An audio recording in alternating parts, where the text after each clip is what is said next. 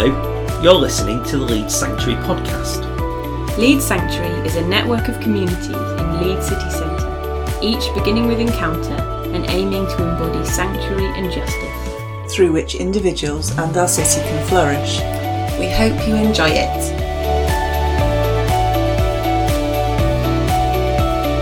Hello, welcome to the Leeds Sanctuary podcast. I'm Emily and I'm the host of the Sanctuary Stream. Sanctuary is one of our core values at Leeds Sanctuary, and today I'm joined by Anna and Sam, two of my colleagues. So we recently took a trip to Bristol and visited the New Room, which is the first ever Methodist building founded by John Wesley in 1739. So for context, the New Room did all sorts of things. It was a food bank, it was a clothes bank, a free medical dispensary for those who couldn't afford medical help. It was a school for people who couldn't access education otherwise, and they also organised visits to the local community who were sick or in prison, all sorts of different outreach work. So as three people who didn't grow up in the Methodist Church, we came away feeling really inspired and excited about the foundations of the Methodist Church and its relevance for today. So other than our burgeoning questions about Charles Wesley's real hair, what stood out? What stood out for you two thinking back to that visit? I have some serious and some less serious observations to make. Great. One of mine was about that same picture of Charles Wesley and his very kind face. Emily and I stood and looked at that face for quite some time. Wondered about his hair and also thought what a very kind-faced man he looked like.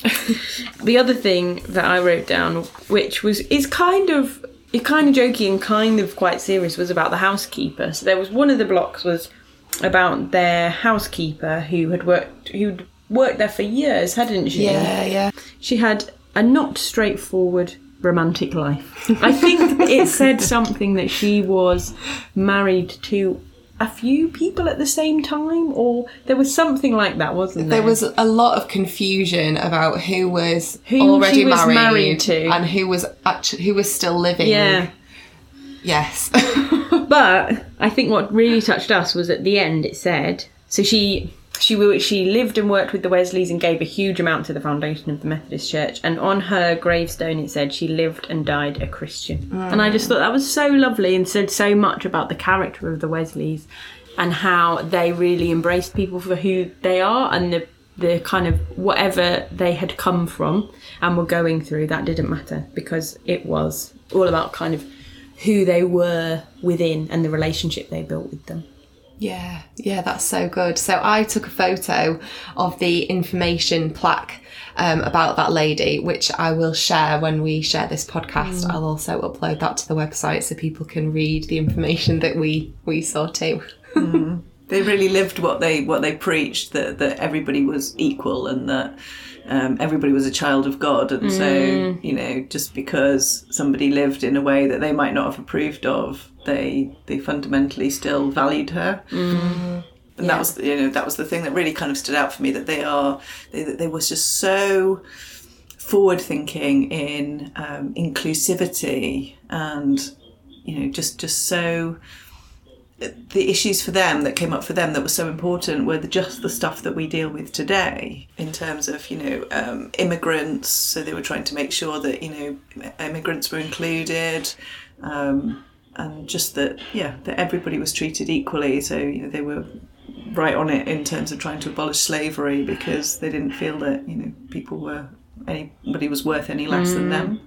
So that was it. Just kind of really, it was really inspiring, wasn't it? Yeah, absolutely. So it's interesting then you say they were forward thinking. Do you see any parallels between British culture in the 18th century when the Wesleys were founding the Methodist movement and now?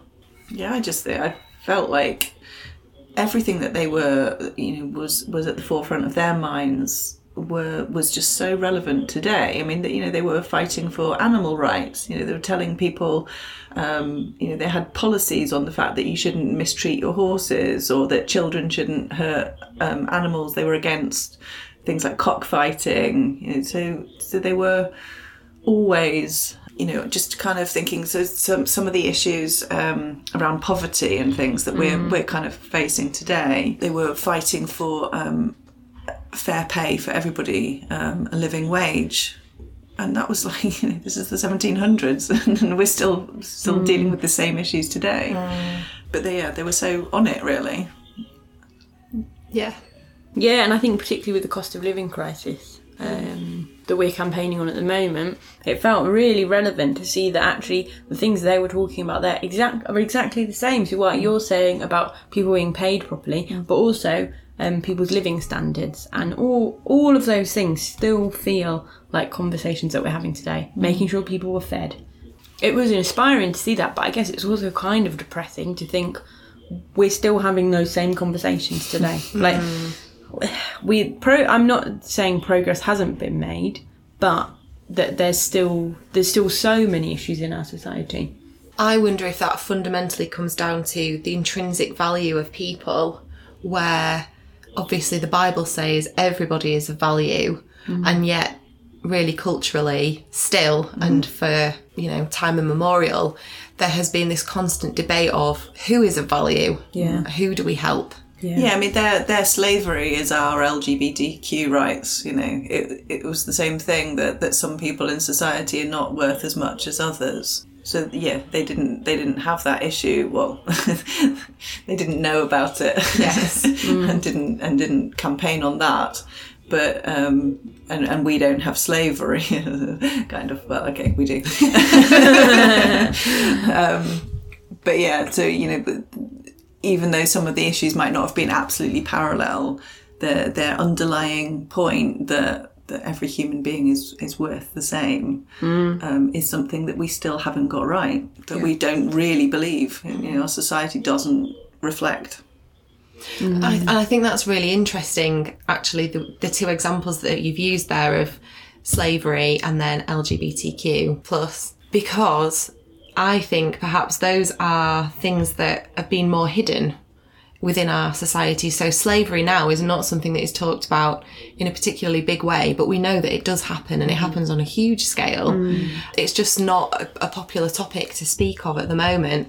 And similarly, in the 18th century, the rights of people who were not heterosexual didn't really exist, because those people had to live in the shadows, I suppose. So I wonder if there's something about talking about the intrinsic value of people, actually the church bringing light to some of those issues as well, even though we know that they're not popular topics. Yeah. Yeah, and there was something for me about how the Wesleys felt injustice so keenly.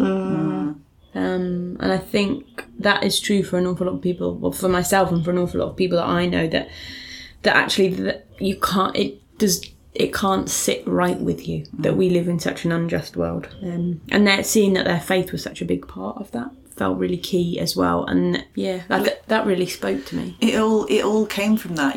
They tried to live like Christ, and that was the fundamental tenet that underpinned all of their issues.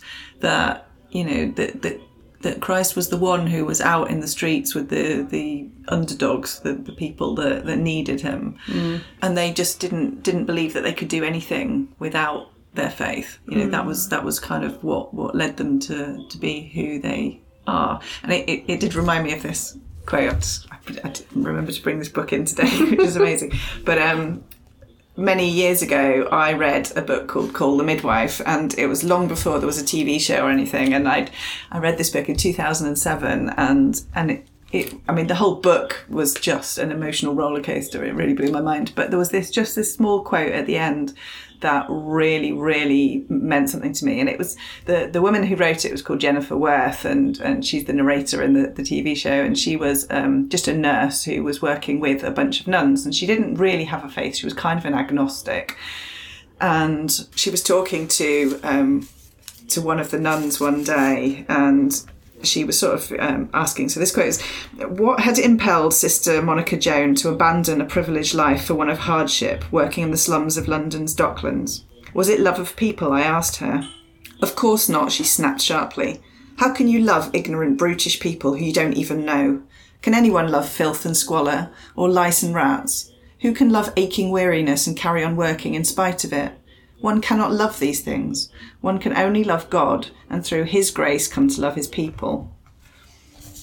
And I just really, that quote always comes back to me. And when I was thinking about the Wesleys, I just thought that's exactly what they're saying, that put your faith in God, love God, and he will reveal to you what it is that you're supposed to be doing in this world, what your role is. Because, how can we have the strength to cope with all of this and be these people, be the people that God's asking us to be? We can't. We just have to have our faith, and that kind of gives us the impetus to care and to love.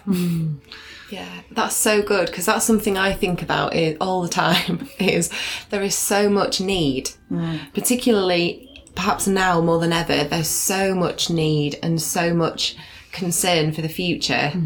So it's thinking about where you put your time and your money and all your efforts. How do you choose one thing above another? Because everything has that intrinsic value. How do we pick what we do? But I think what's beautiful about the church is we don't have to pick, because we work together as a body of people. So actually God can use the church to meet so much more need, but us as individuals, we form part of that, and we will perhaps be called to one or two areas. I think that's so great. And that's something that interested me about Wesley as well. So we at Leeds Sanctuary, we run Enneagram courses and retreat days, and we have some coming up in January. So we do talk about the Enneagram as a personality typing system quite regularly. So Anna, I know we were talking about John Wesley perhaps being an Enneagram 1. Do you want to elaborate a bit more about what that might mean? So I'm an Enneagram 1, and when I was reading some of the notes about John Wesley, I just relate so much to him. He loves routine. He has extremely high personal standards. There's all of this stuff. I was like, oh my goodness.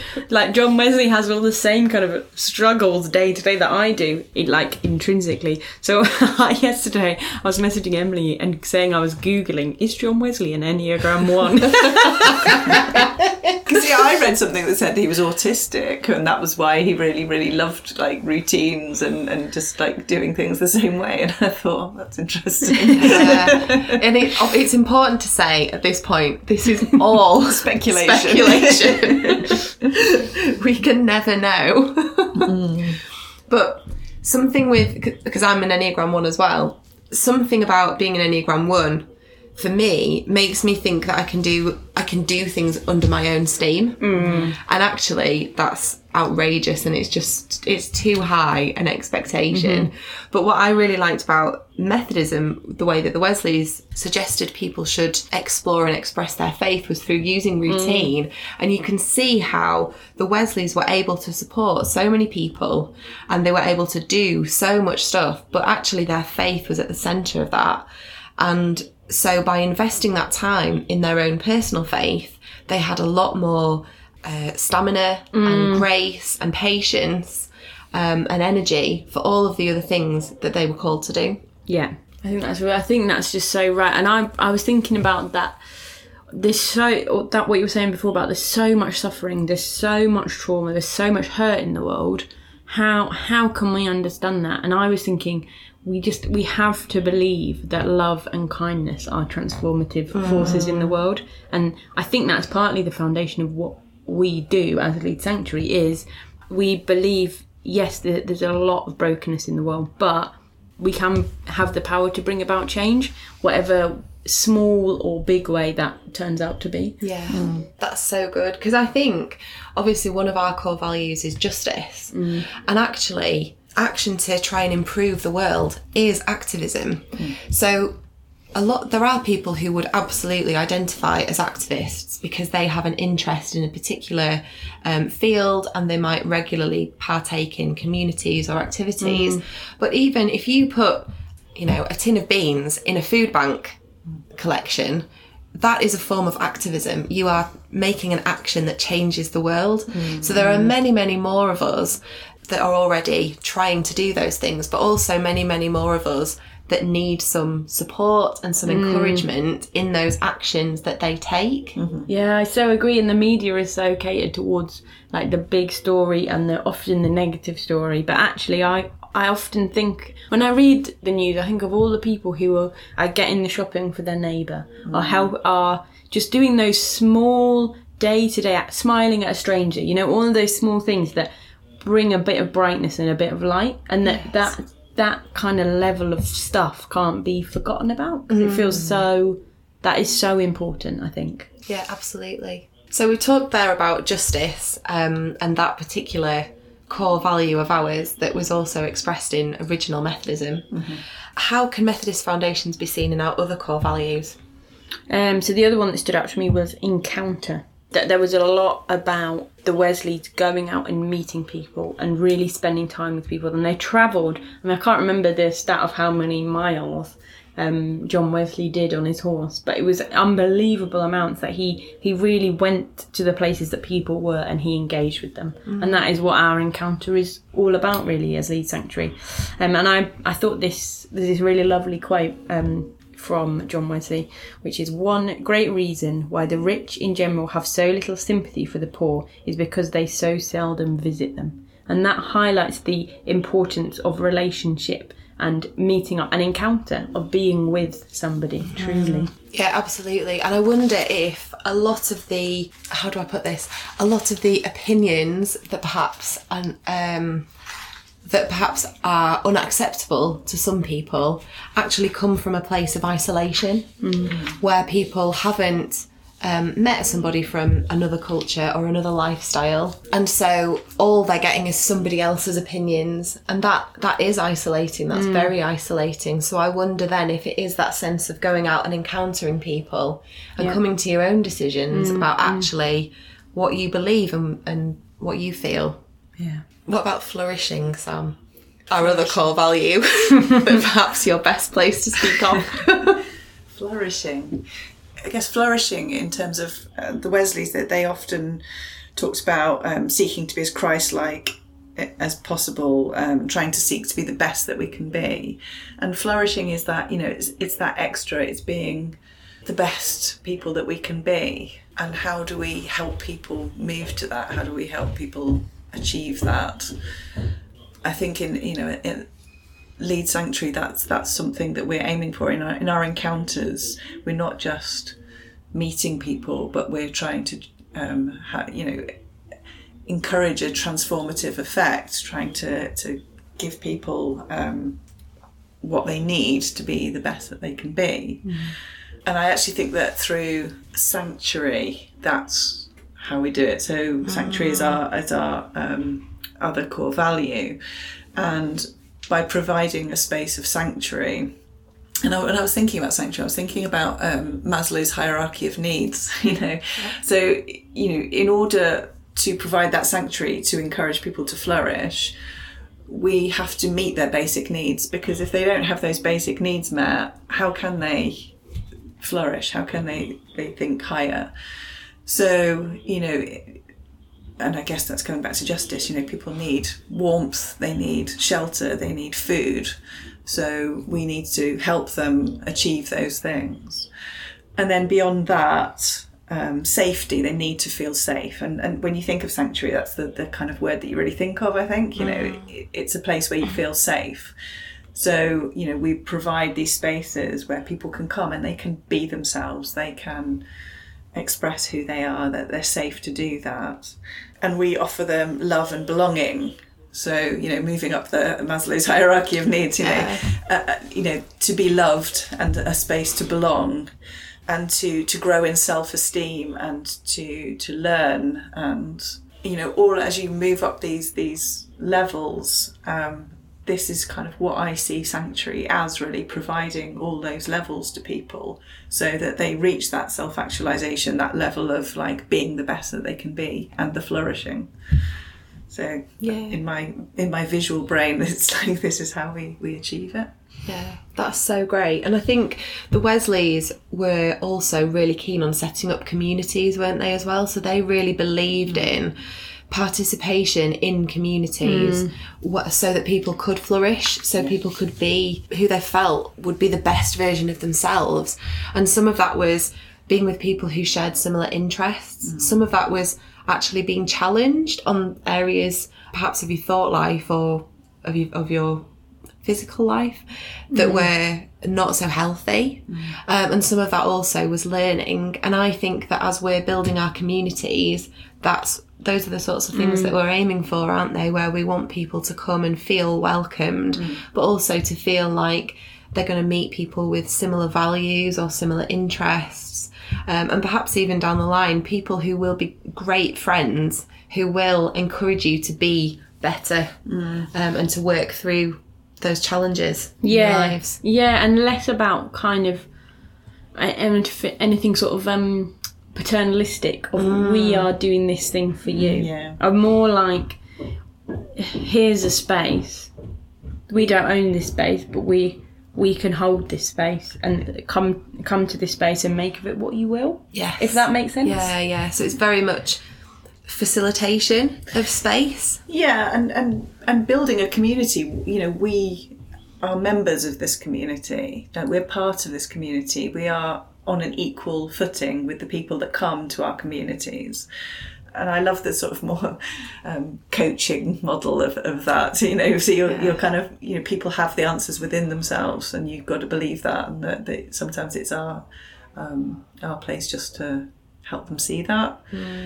But it very much coming with a very humble attitude that you know, we're not coming in as the swooping in and saving people, you know. Yeah, and learning from other people as well. So I know usually when I go into a community, even if I am the organiser, so I'm the one that sets the dates and times, usually I learn loads. Yeah. And absolutely love it. Yeah. Because none of us has all of the answers. So I think you're right. I think it's a two-way street, and that's really good. Well, we could carry on talking about the New Room and early Methodism, but we don't want to take up too long on this podcast alone. So I will be sharing some resources in the show notes for those of you that are listening. Thank you so much for chatting this morning about the New Room. Before we finish, so Sam, what encouragement would you offer someone who feels like they have a foot in and a foot out of their faith for whatever reason?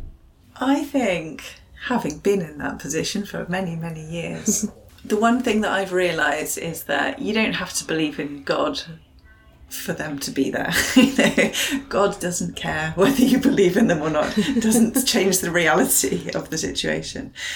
I would say always keep the door ajar a little bit. And you may not feel like, you know, living your faith is the right thing at that time. But if you always just keep an ear open, personally for me, what happened was at the right time, I could, you know, God revealed themselves to me, and I felt that I could see all the time that they'd been there, and I think I'd always known that, but it didn't feel right for me for a long time. But yeah, keeping an ear open, and keeping the lines of communication and not trying to shut it off, because when the time's right, yeah, you'll know, I guess. That's lovely. Thank you so much for sharing that. So thank you everyone for listening. Please do let us know if you've enjoyed our podcast. And if you happen to know what Charles Wesley's real hair looks like, please do send us a photo, as we'll be mulling that one over for a while. If you've enjoyed the podcast, please do share it with your loved ones. We're on Facebook, Instagram and Twitter at Leeds Sanctuary.